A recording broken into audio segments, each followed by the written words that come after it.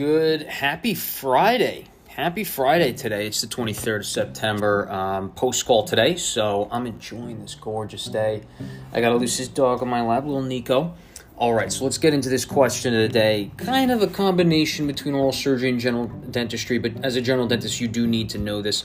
It's a picture of a very, very large mass on the left side of the floor of the mouth, beneath the tongue, to the left side of the lingual frenum. Very large mass. Doesn't really have a bluish hue, so I'm trying to help you kind of formulate your answer here. And question is, what is the most likely diagnosis and prognosis of the clinical photo shown? Choice A, is it a mucocele and benign, which means an excellent prognosis? Is it a mucocele and malignant? Poor prognosis. Ranula and benign, excellent prognosis, or ranula and malignant, poor prognosis. And the answer is a ranula, and it is benign, which has an excellent prognosis, usually taken care of in the treatment by excision. Send it out for biopsy, why not? Better safe than sorry, always.